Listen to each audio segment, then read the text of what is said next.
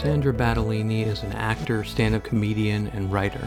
She's also the founder of the Canadian Association of Stand-Up Comedians, an organization that represents comics in Canada and lobbies for them to be recognized as the brilliant, culturally significant artists that they are. I just wrote an article for The Breach that features Sandra, among other comedians, and looks at some of her efforts to push for fair pay, government recognition from the Canada Council, and organized resistance against the pull of American media imperialism. Her left political perspectives are in many ways written in Kask's DNA.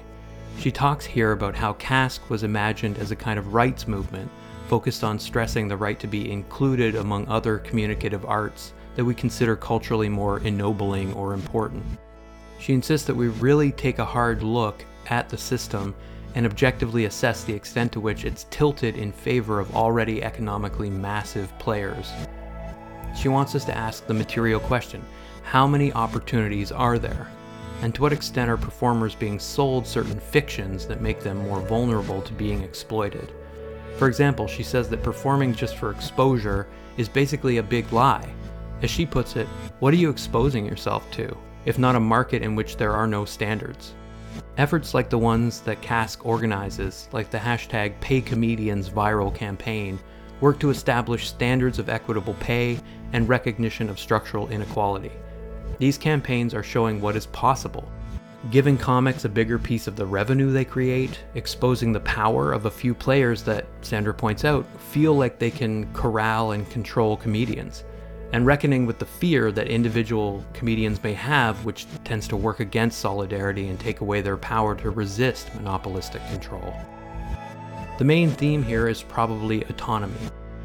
Sandra has this sense that building, quote, our own stuff here means that you're generating the spirit to move forward. I appreciated all of the detail she gave on the struggle to gain official recognition and government funding. Ultimately, she says that she's not interested in having a theoretical argument about whether comedy is art. The question for her is, shouldn't it be supported? For me, the answer to that question is definitely yes, because I agree with Battellini that comedy is more everyday, more accessible as an art form than most. This is such a central part of its power. Humor makes people more open to having difficult conversations. It's non-elitist, in Sandra's words, and so it often allows for a more lively form of connection to occur. I love the point she made here about how comedy is also way more immediate than many art forms. It's happening every night, and expresses in real time what it means to live in a particular place. That immediacy is a huge part of its appeal, its relevance, and a reason it should be better supported by the public. So yeah, I mean, the first question I wanted to ask you is sort of a broad one in a way. It's about sort of your almost philosophical, maybe even like, I don't know, political, spiritual relationship to comedy. Like in your open letter from, I think, 2016, Just a Little Reciprocity, you write that telling jokes is integral to life, which is like a big swing in some sense when it comes to comedy. But like, this is what you're in some ways about, is taking these big swings at claiming a place for comedy as a form of art and all that stuff.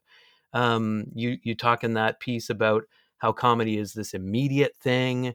It's devoted to kind of releasing us from tension. So I'm really interested in that. Mm-hmm. What is your specific kind of take on the place of comedy in sort of everyday life, I guess? I mean, you know, if you if you just see the way that people interact, like all your relationships with, you know, probably your best ones are the ones that, like, you can really laugh with those people. That's like, Mm-hmm. a sign of, being comfortable, not taking yourself so seriously. You know, Mm-hmm. I think that, like, especially when you think of your family, like I think, my family, the you know craziest times we've had is like when we really laugh, like, at each other, and Mm-hmm. I just think that it's something that we've been doing forever. And now we call it comedy. Now we call it, like, there's an industry around it, but those are all false. Those are all just like manifestations of ego, or like identity, to say, oh, this is comedy, this is something else. It's like, no, it's life. You can always see, like, with comedy, it's like there's always that crescendo where it goes so it's so tense, and like, the joke is like, a short circuit in the brain. I was taught this concept, by Karen Hines. Like, I'm also a clown, so I studied, pachinko clown and Buffon, and Karen Hines is, a legendary clown. And so when you look at Buffon, which is the antithesis of clown, the clown is the mirror to the world. The Buffon is the shows the world the hypocrisy. Is that it is comedy is that short circuit in the brain because you don't expect it. You're like, where are we going? And then when you go, then the brain's like, ah! It just explodes because it can't even believe that it went there. Mm-hmm. I think, I mean, it could also go the opposite way, because if that explosion is like, maybe, what the audience might not want to hear, or that it hurts, it's still explosive, and it'll still have a reaction. Um, Mm-hmm. but obviously, the best one is when everyone just explodes into laughter. Um, Yeah. and I mean, it releases all sorts of endorphins, as we know.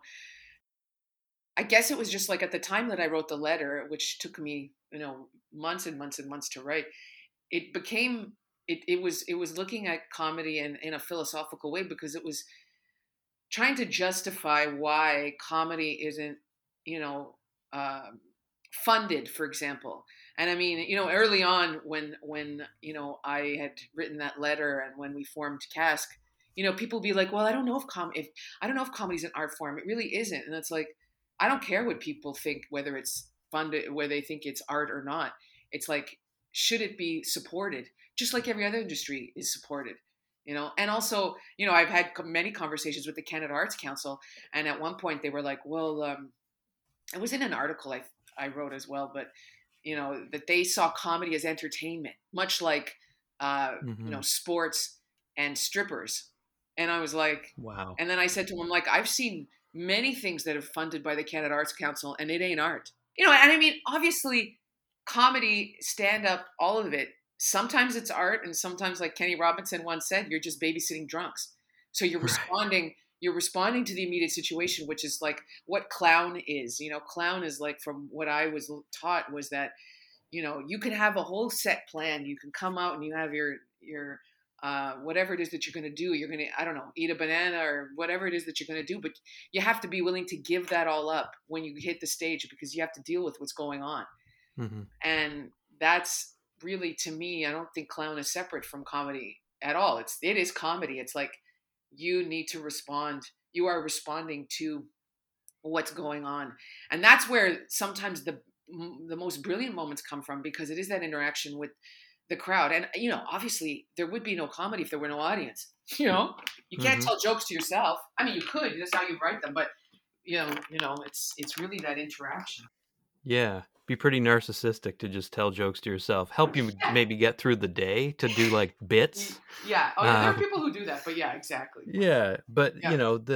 the art of it is the this is why, just a little reciprocity is such an interesting and thoughtful title for that letter, because it is this reciprocal relationship. And like, I've heard you Hmm. talk elsewhere about the sort of transformative experience of taking the Pachinko. pachinko clown kind of training seminar, like it was like 5 or 6 weeks or something, Yeah. and how like it really kind of freed you up to write and create, like that idea of kind of following your impulses, like Hmm. making room for your impulses and all that stuff. Like, I think that's really interesting, especially when you and there's so much in what you just said that I want to talk about and come back to. But for a second, I guess I want to ask you about like this idea of false frames and like ego and identity, and how clown kind of maybe moves you away from that to some extent. Because it seems like, especially in this like gig economy where everybody's supposed to be an entrepreneur and hustle, in comedy especially, maybe more so than in other arts, what you're commodifying is really your voice, your unique persona. Do you think that in some ways that is like, it goes against this idea of like making room for your impulses, trying to grow as a comedian? Like, is there too much pressure basically on the cultivation of that like individual commodifiable like identity when it comes to becoming a comedian right now, especially? Yeah. I the we had created. I'm not sure if you're aware, but Cass created CanCom, which is the Foundation for Canadian Comedy. And it's a foundation devoted to raising money to disperse to comedians. It was modeled after Factor, the Factor grant, so the music grant, because there is, early on when we were advocating, I always believed, I'm like, look, at some point the Canada Council will, either acknowledge or allow more comedy to be funded. But aside from that, we need something that's just devoted to comedy, because as you're aware, the story of music is very similar and was very inspiring to our trajectory. So anyhow, at one point, maybe I think it was 2 years ago, we had completed an economic, like a survey, because every time we go to the government and ask them, when can we get funded? They're like, listen, we believe that we know that comedy is such a force in this country, but we need to know the economic impact. We need to know what it means to the economy. And this is the way that, for example, the Department of Finance and the Canada Council for the Arts can be justified in saying, well, we're going to devote this amount of money to comedy because this is how it impacts the economy. So anyways, there was an organization that got funding, ironically, a grant to study the economic impact of comedy in Ontario. And when I was being interviewed, the woman asked me, she's like, well, aren't you excited, like with social media and like how that can really impact, comedians' ability to, be discovered or to make money? And I was like, no, I'm not excited. I mean, I see how it's impacted a lot of comics and what it's doing. It's cool in some way, but it still just looks at numbers and a formula. It's not considering the art of it. So, those tools are helpful, just like a phone is helpful, but it's too much based on like how many likes and how many followers. And I mean, totally.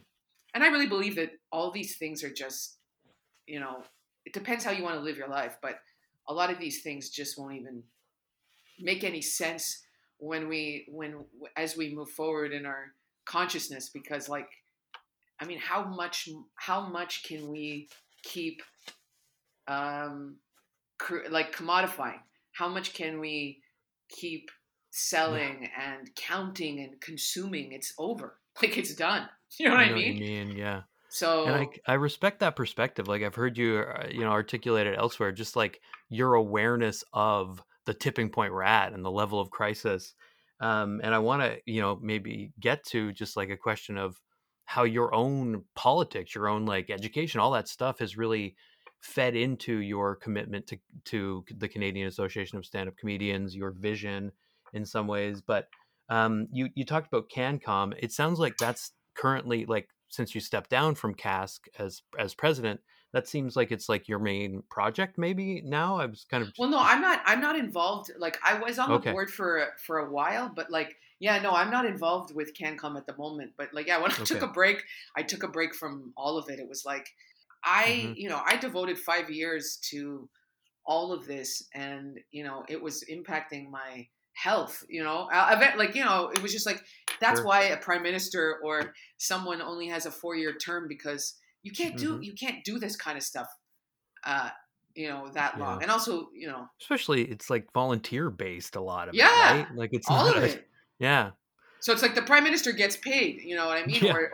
Or those people get paid to do their job, but and even people who devote their lives to like at certain advocacy and certain organizations, they are getting paid, even though it's very taxing, they're getting paid. But this was like, and I don't regret, honestly, a moment of it. And the one part of the advocacy that I've, kept going, although it's very sporadic, because we were going to be going to Europe with the Department of Heritage for the Creative Industries Trade Mission. So one of my big things that I,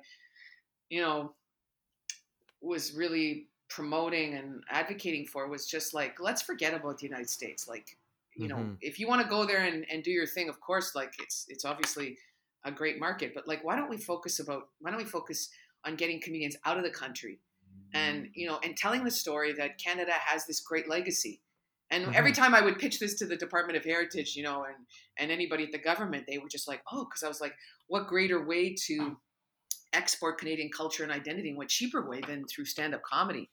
And they were all they were all very interested by this notion. So that's the one thing. Like, what I don't know when that mission is going to happen because it got canceled so many times for obvious reasons. But Hmm. um, yeah. Anyways, that's the one Yeah. part of the advocacy and also we're trying to get some um, some stuff happening with the city of Toronto. That although we had some initial meetings with them, but yeah, that's kind of it right now. I mean, that's not that I wouldn't get back to it. It's just like it was such a big thing that I was like, I got to take it easy. Yeah, and I mean, like, you're doing it at a time where there's this unprecedented pandemic, and there's like a greater sense of urgency Oh, than at other times to keep, especially performers, the artistic community in general was hit really hard by the pandemic. And I wanted to ask you about that. I mean, like, you mentioned social media and how you're just not sold on the opportunities that it produces. I mean, there's all kinds of added labor with added unpaid labor with oh, social jeez. media, and yet it's this mandatory thing. Like, to maintain your public profile, you have to do it. For some people, I think it's pleasurable. Like, they just come to it naturally. You look at somebody like Steph Tolev, who Yeah. has made it pretty big in the States. Hmm. She's very good at managing her social media accounts. It's clearly not really an onerous thing for her, but even she complains on her podcast and elsewhere about like how she has to do that all on her own. There's really no team around you. Yeah, I think she's just she's a beast, so she does Yeah. it. I'm sure she's just like, fuck, I wish I somebody else could do this for me, but she's so Hmm. focused and Yeah. does it, and it's amazing. Like, honestly, like I just started uh posting like clips of my sets online because everybody would always say, like, Hmm. post on Instagram because you improvise a lot, and it's not like I don't want to create content for the internet. That's ridiculous. But Hmm. like what I find most pleasurable, and I because I haven't figured out though really what I could put on Instagram. I just Hmm. haven't.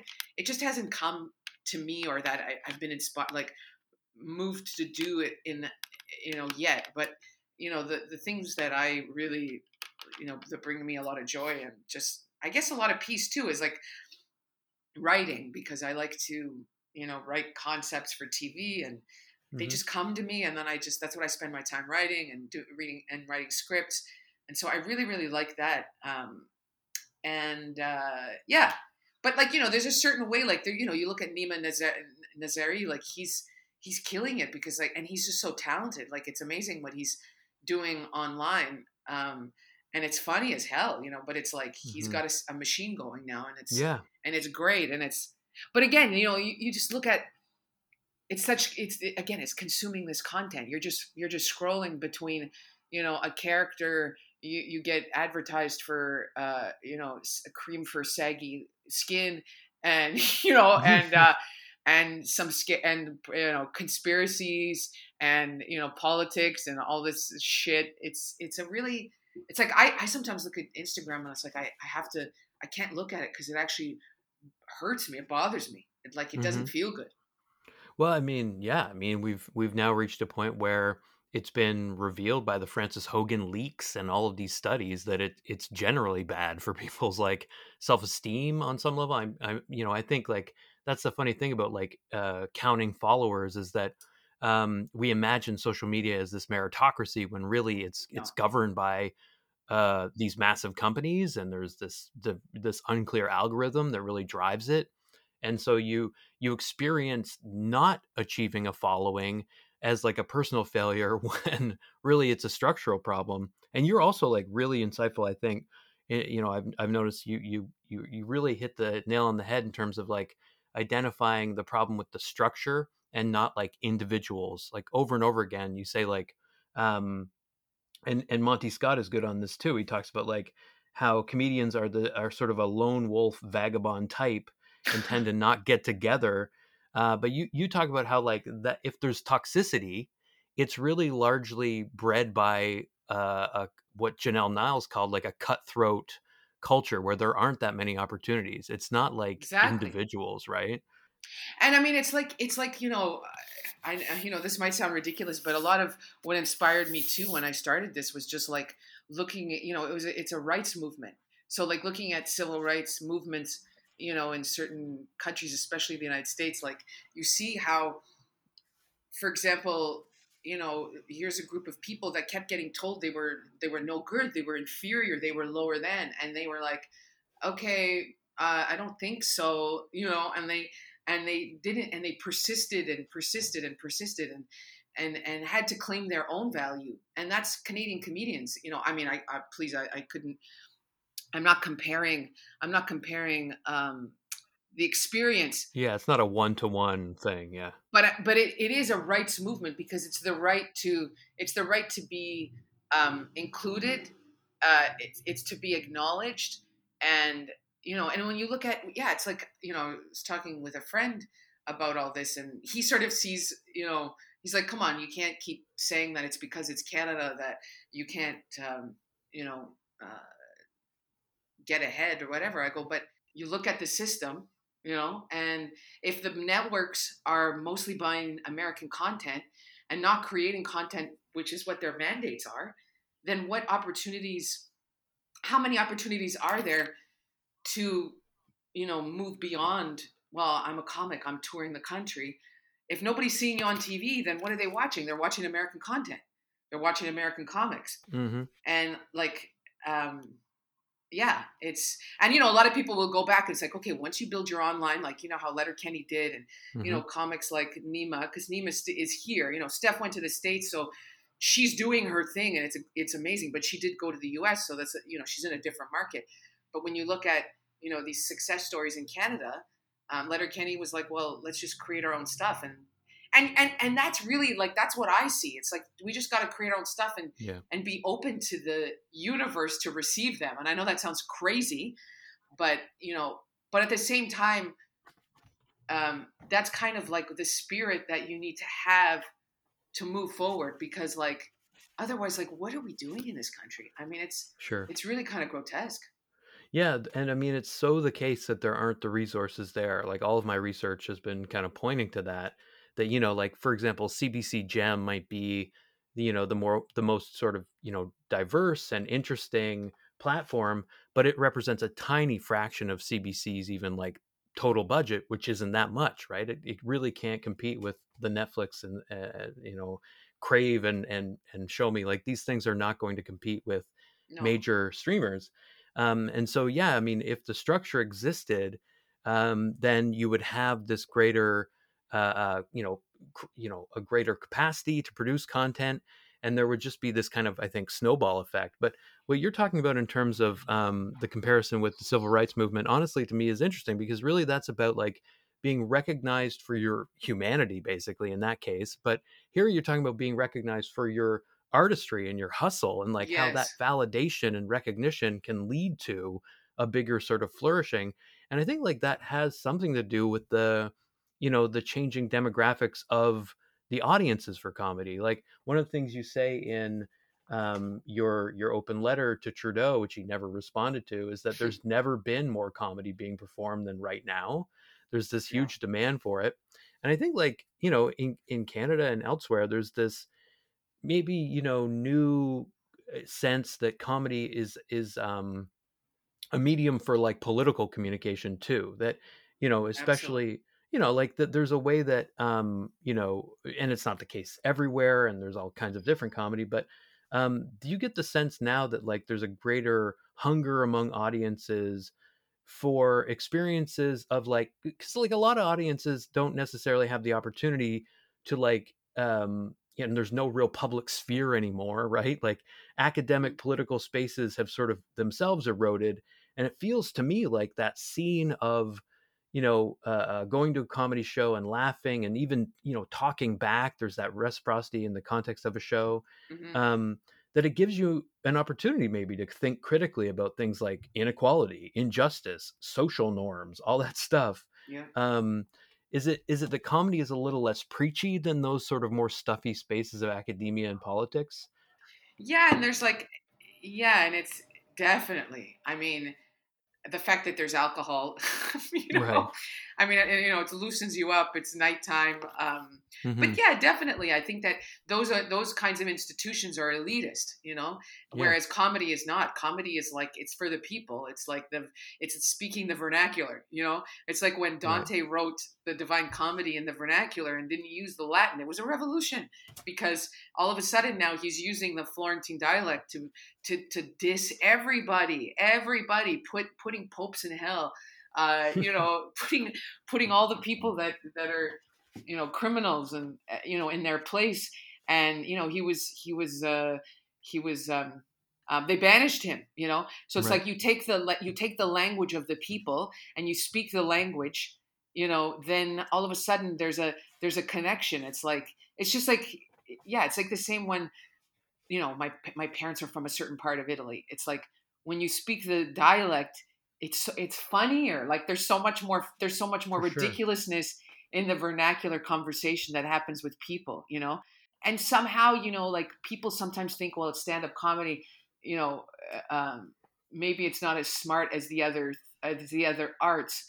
But I think that's the genius of it, because it doesn't appear that way Hmm. sometimes right away, because it's so accessible to people. Like, somebody who's going to go to a comedy club, they might go to the theater for sure, but you know, they might not, Hmm. so it's like, it brings theater to a different kind of person that wouldn't go, like, have a subscription to whatever, Soul Pepper, or any of these organizations, Hmm. and that stuff's beautiful too. Don't get me wrong. I'm not saying that theater, like, I love theater, but even when you look at, the irony, for example, that Canada funds works from playwrights that are not even Canadian, like Shakespeare. I mean, there's more money given to Shakespeare, and the guy's dead, than there are to Canadian voices, Right. that actually speak about the lived experience of being Canadian. As it happens, as comedy is happening every night, multiple times, all over the country, it's about those people, those Canadians, who are living their lives in their communities, Yeah. and that's why it's so powerful. Well, there's a book, I think it's called Shakespeare in America, that's like a Mm, historical account of how mm. Shakespeare was like vulgar, right? Like plays that were, Shakespearean plays that would tour, they were for the people during, Yeah. like 16th, 17th century. Like, and this idea that today we have like still this binary between high and low art, that comedy is like, a lot of people will reject it outright as like this vulgar art. And it's, I think, this kind of spontaneous hostility to just the swearing in it, or the raunch of it, or whatever. But I think you're right to suggest that there's a way in which, like, comedy, because it operates in that mode, can kind of Trojan horse politics in some ways. And I guess I wondered, like, on that note, you've performed in a lot of different places in Canada, and I wonder, like, what are your favorite cities to perform in? You talked about the fact that you learn from clown how to kind of modulate what you're doing for the audience. Like, when have you had to do that in Canadian cities? Which ones tend to be maybe the more progressive or inclusive? Which tend to be the more conservative ones? And to what extent do you have to key your comedy to the culture of a place? Most of my performing experience has been Ontario, obviously, but Hmm. and I'm originally from Sudbury, so obviously I love to perform in Sudbury. Hmm. Guelph is like, much more like a socially minded, politically minded place. So, Right. and even just in the city too, sometimes in Toronto, it's like, you can go to certain venues and know that, well, you know what, I can't. I have to be careful because this is a maybe more woke, quote unquote, crowd. Hmm. I love Hamilton. I love performing in Hamilton. It's my hometown. Oh, really? Yeah, like, Yeah, Hamilton. It's like working class. That's where I come very from too. much So it's so. like, Yeah. so it's like those places like that. I mean, Ottawa. I love going to Ottawa. I don't know what it is, but and also because there's such a rich, um, you know, scene there. And I think that Hmm. also um, influences too, the comfort of performing, because when there is a really rich scene, then audiences are much more, um, they're trained in comedy. I Hmm. love the East Coast. I love St. John's, Halifax.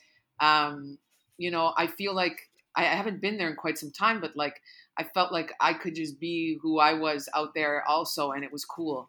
Hmm. And where else? I'm trying to think. And Niagara Falls, Niagara Falls, love Niagara Falls. Oh Oh, my god. sure, right. Yeah, yeah, of course. The kind of excitement and the tourism and all that Yeah, stuff. A weird cross section of people, probably. yeah, yeah. It's um, so interesting. yeah. Well, I mean, I got to ask you about the work you've done with Cask. Yeah, I do want to also, I want to, I guess, start by asking about these two main objectives that Cask has, according to, the website, the mission statement.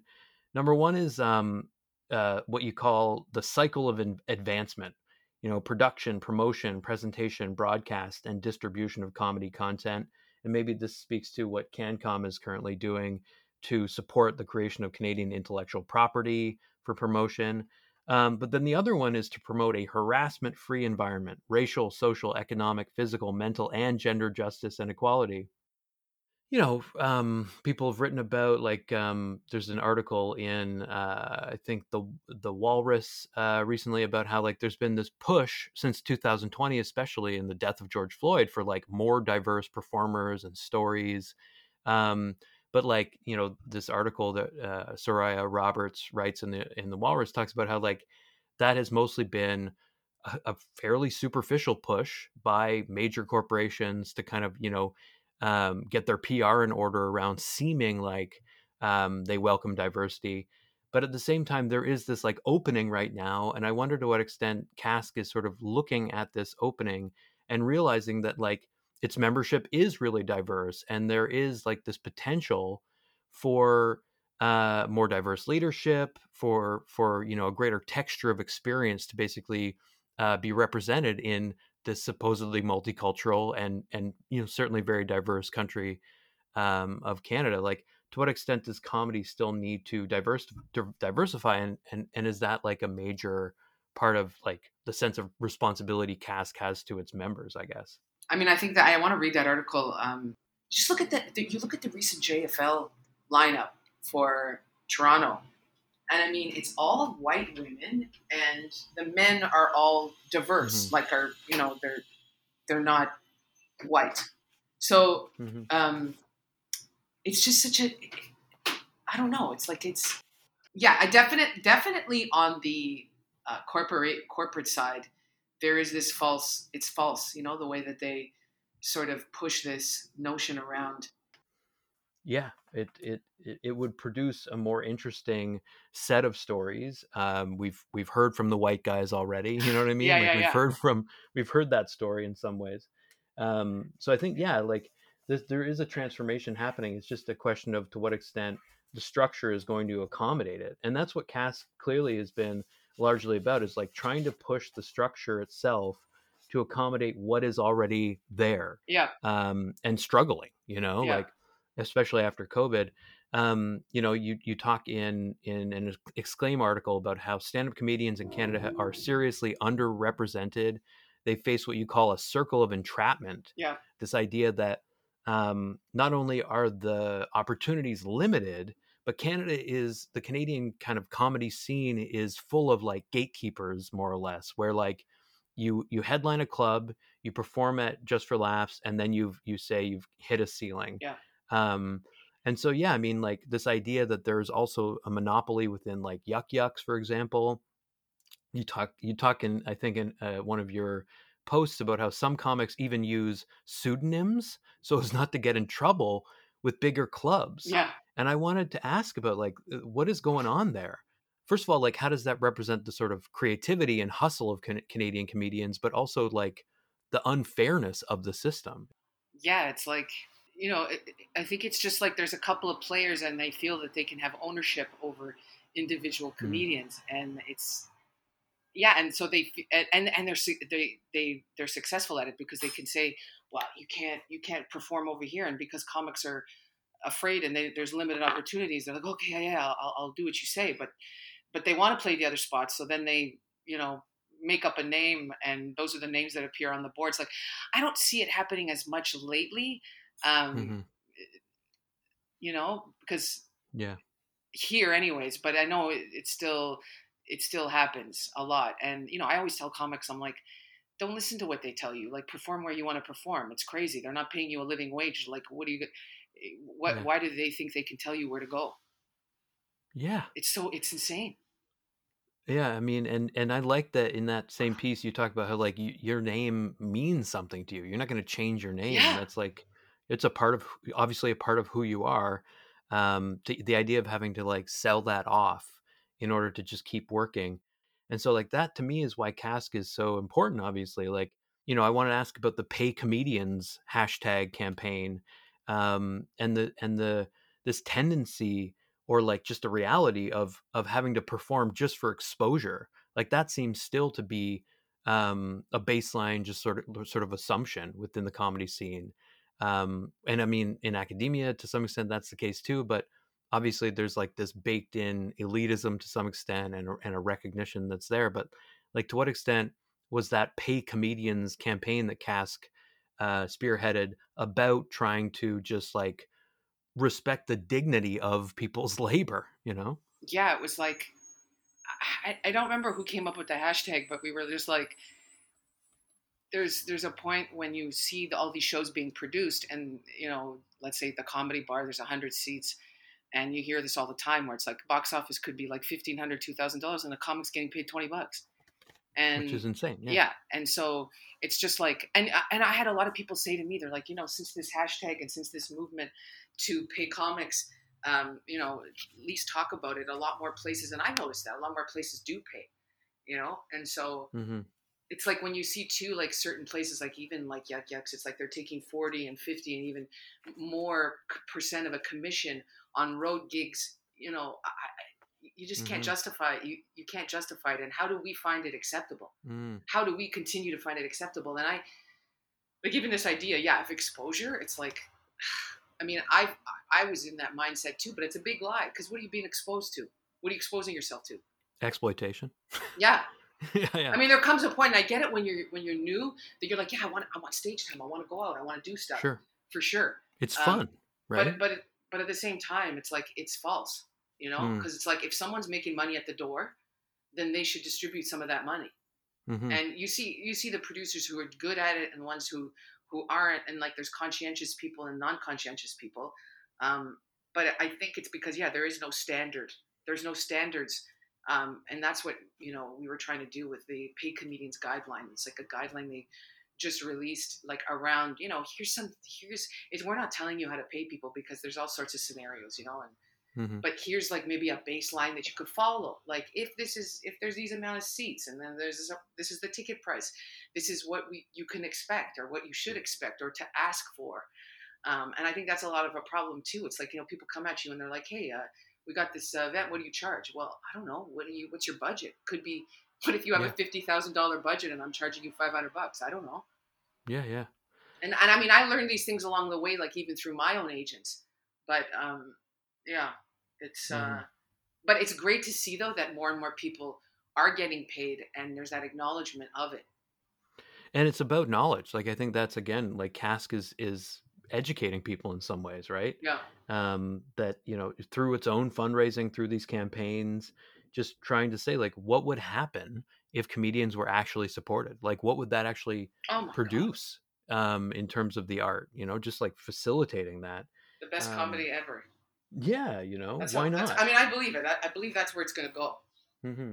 Well, and you talk in these two letters, right? So it starts with this open letter in 2016, but then you kind of come back to it. And I really wanted to ask about this Article 605 piece, sort of a follow up to the Just a Little Reciprocity letter, um, and how it builds on the claims of that first letter, and really in some ways is like a much more radical piece of writing. But like the continuum is just that like you want autonomy for Canadian content producers. The American market, because of its scale, is kind of cannibalizing Canadian comedy. But you also like one of the things you point out is that this Canada Arts Presentation Fund, which funds festivals like Just for Laughs. It's like remarkable that this is maybe it is like the biggest, I think, comedy festival in the world, and yet comedy itself is not recognized sort of as a legitimate art by, Canada Council for the Arts. I wanted you to kind of elaborate on that a little bit, the ways in which, it connects to CASC pushing for labor mobility, a recognition of the bigger picture. So changing the terms is important, but also changing the sort of conditions of people's like employment clearly is part of the story. Do you think people are starting to get the picture, basically? It sounds like you're pretty hopeful in some ways, right? Yeah, I think people are starting to get the picture, but it's not sort of translated into anything concrete per se. It's like Mm-hmm. I think we're seeing like a lot of changes, but or like they're subtle, but nothing concrete yet. I mean, you just look at the recent Just for Laughs lineup, and it's like it's all Americans. Mm. There's like 12 Canadian comedians on the galas, and you're like, what is happening? And it just was disheartening when I saw that. I was just like, also because like I don't really pay attention too much to them, but a lot of comics are coming to me and being like, oh my god, I didn't get this, and like because when the Right. lineups are announced, Just for Laughs does this big show of like all these showcases, but Mm-hmm. then they fucking they choose like a handful of comics, and they're all hosted mostly by American comics, like the galas and the bigger shows, and you don't see them being promoted at all, Mm-hmm. so it's like, why are we funding a festival that's borrowing from American celebrity? It's lazy. That's a Canadian system. It's a lazy system. Yeah. It is like the easy way to go, right? Is to have Maria Bamford, Kurt Braunohler, these, kind of these people who have these big, high profile comedy specials come in and like draw the crowds or whatever, because of that established media system in the States, right? Yeah. And you're limiting opportunities for people in Canada who are, really talented. Like Monty Scott is very funny, Oh my right? God. Like these, It's brilliant.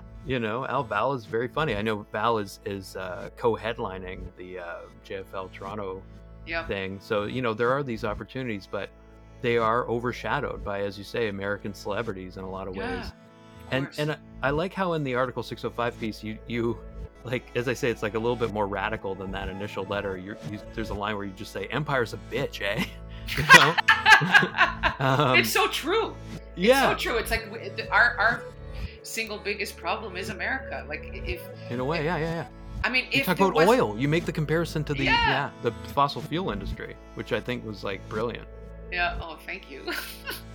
Like there's a line where you say like, comedians will outlive the fuel-based economy. Let's protect them.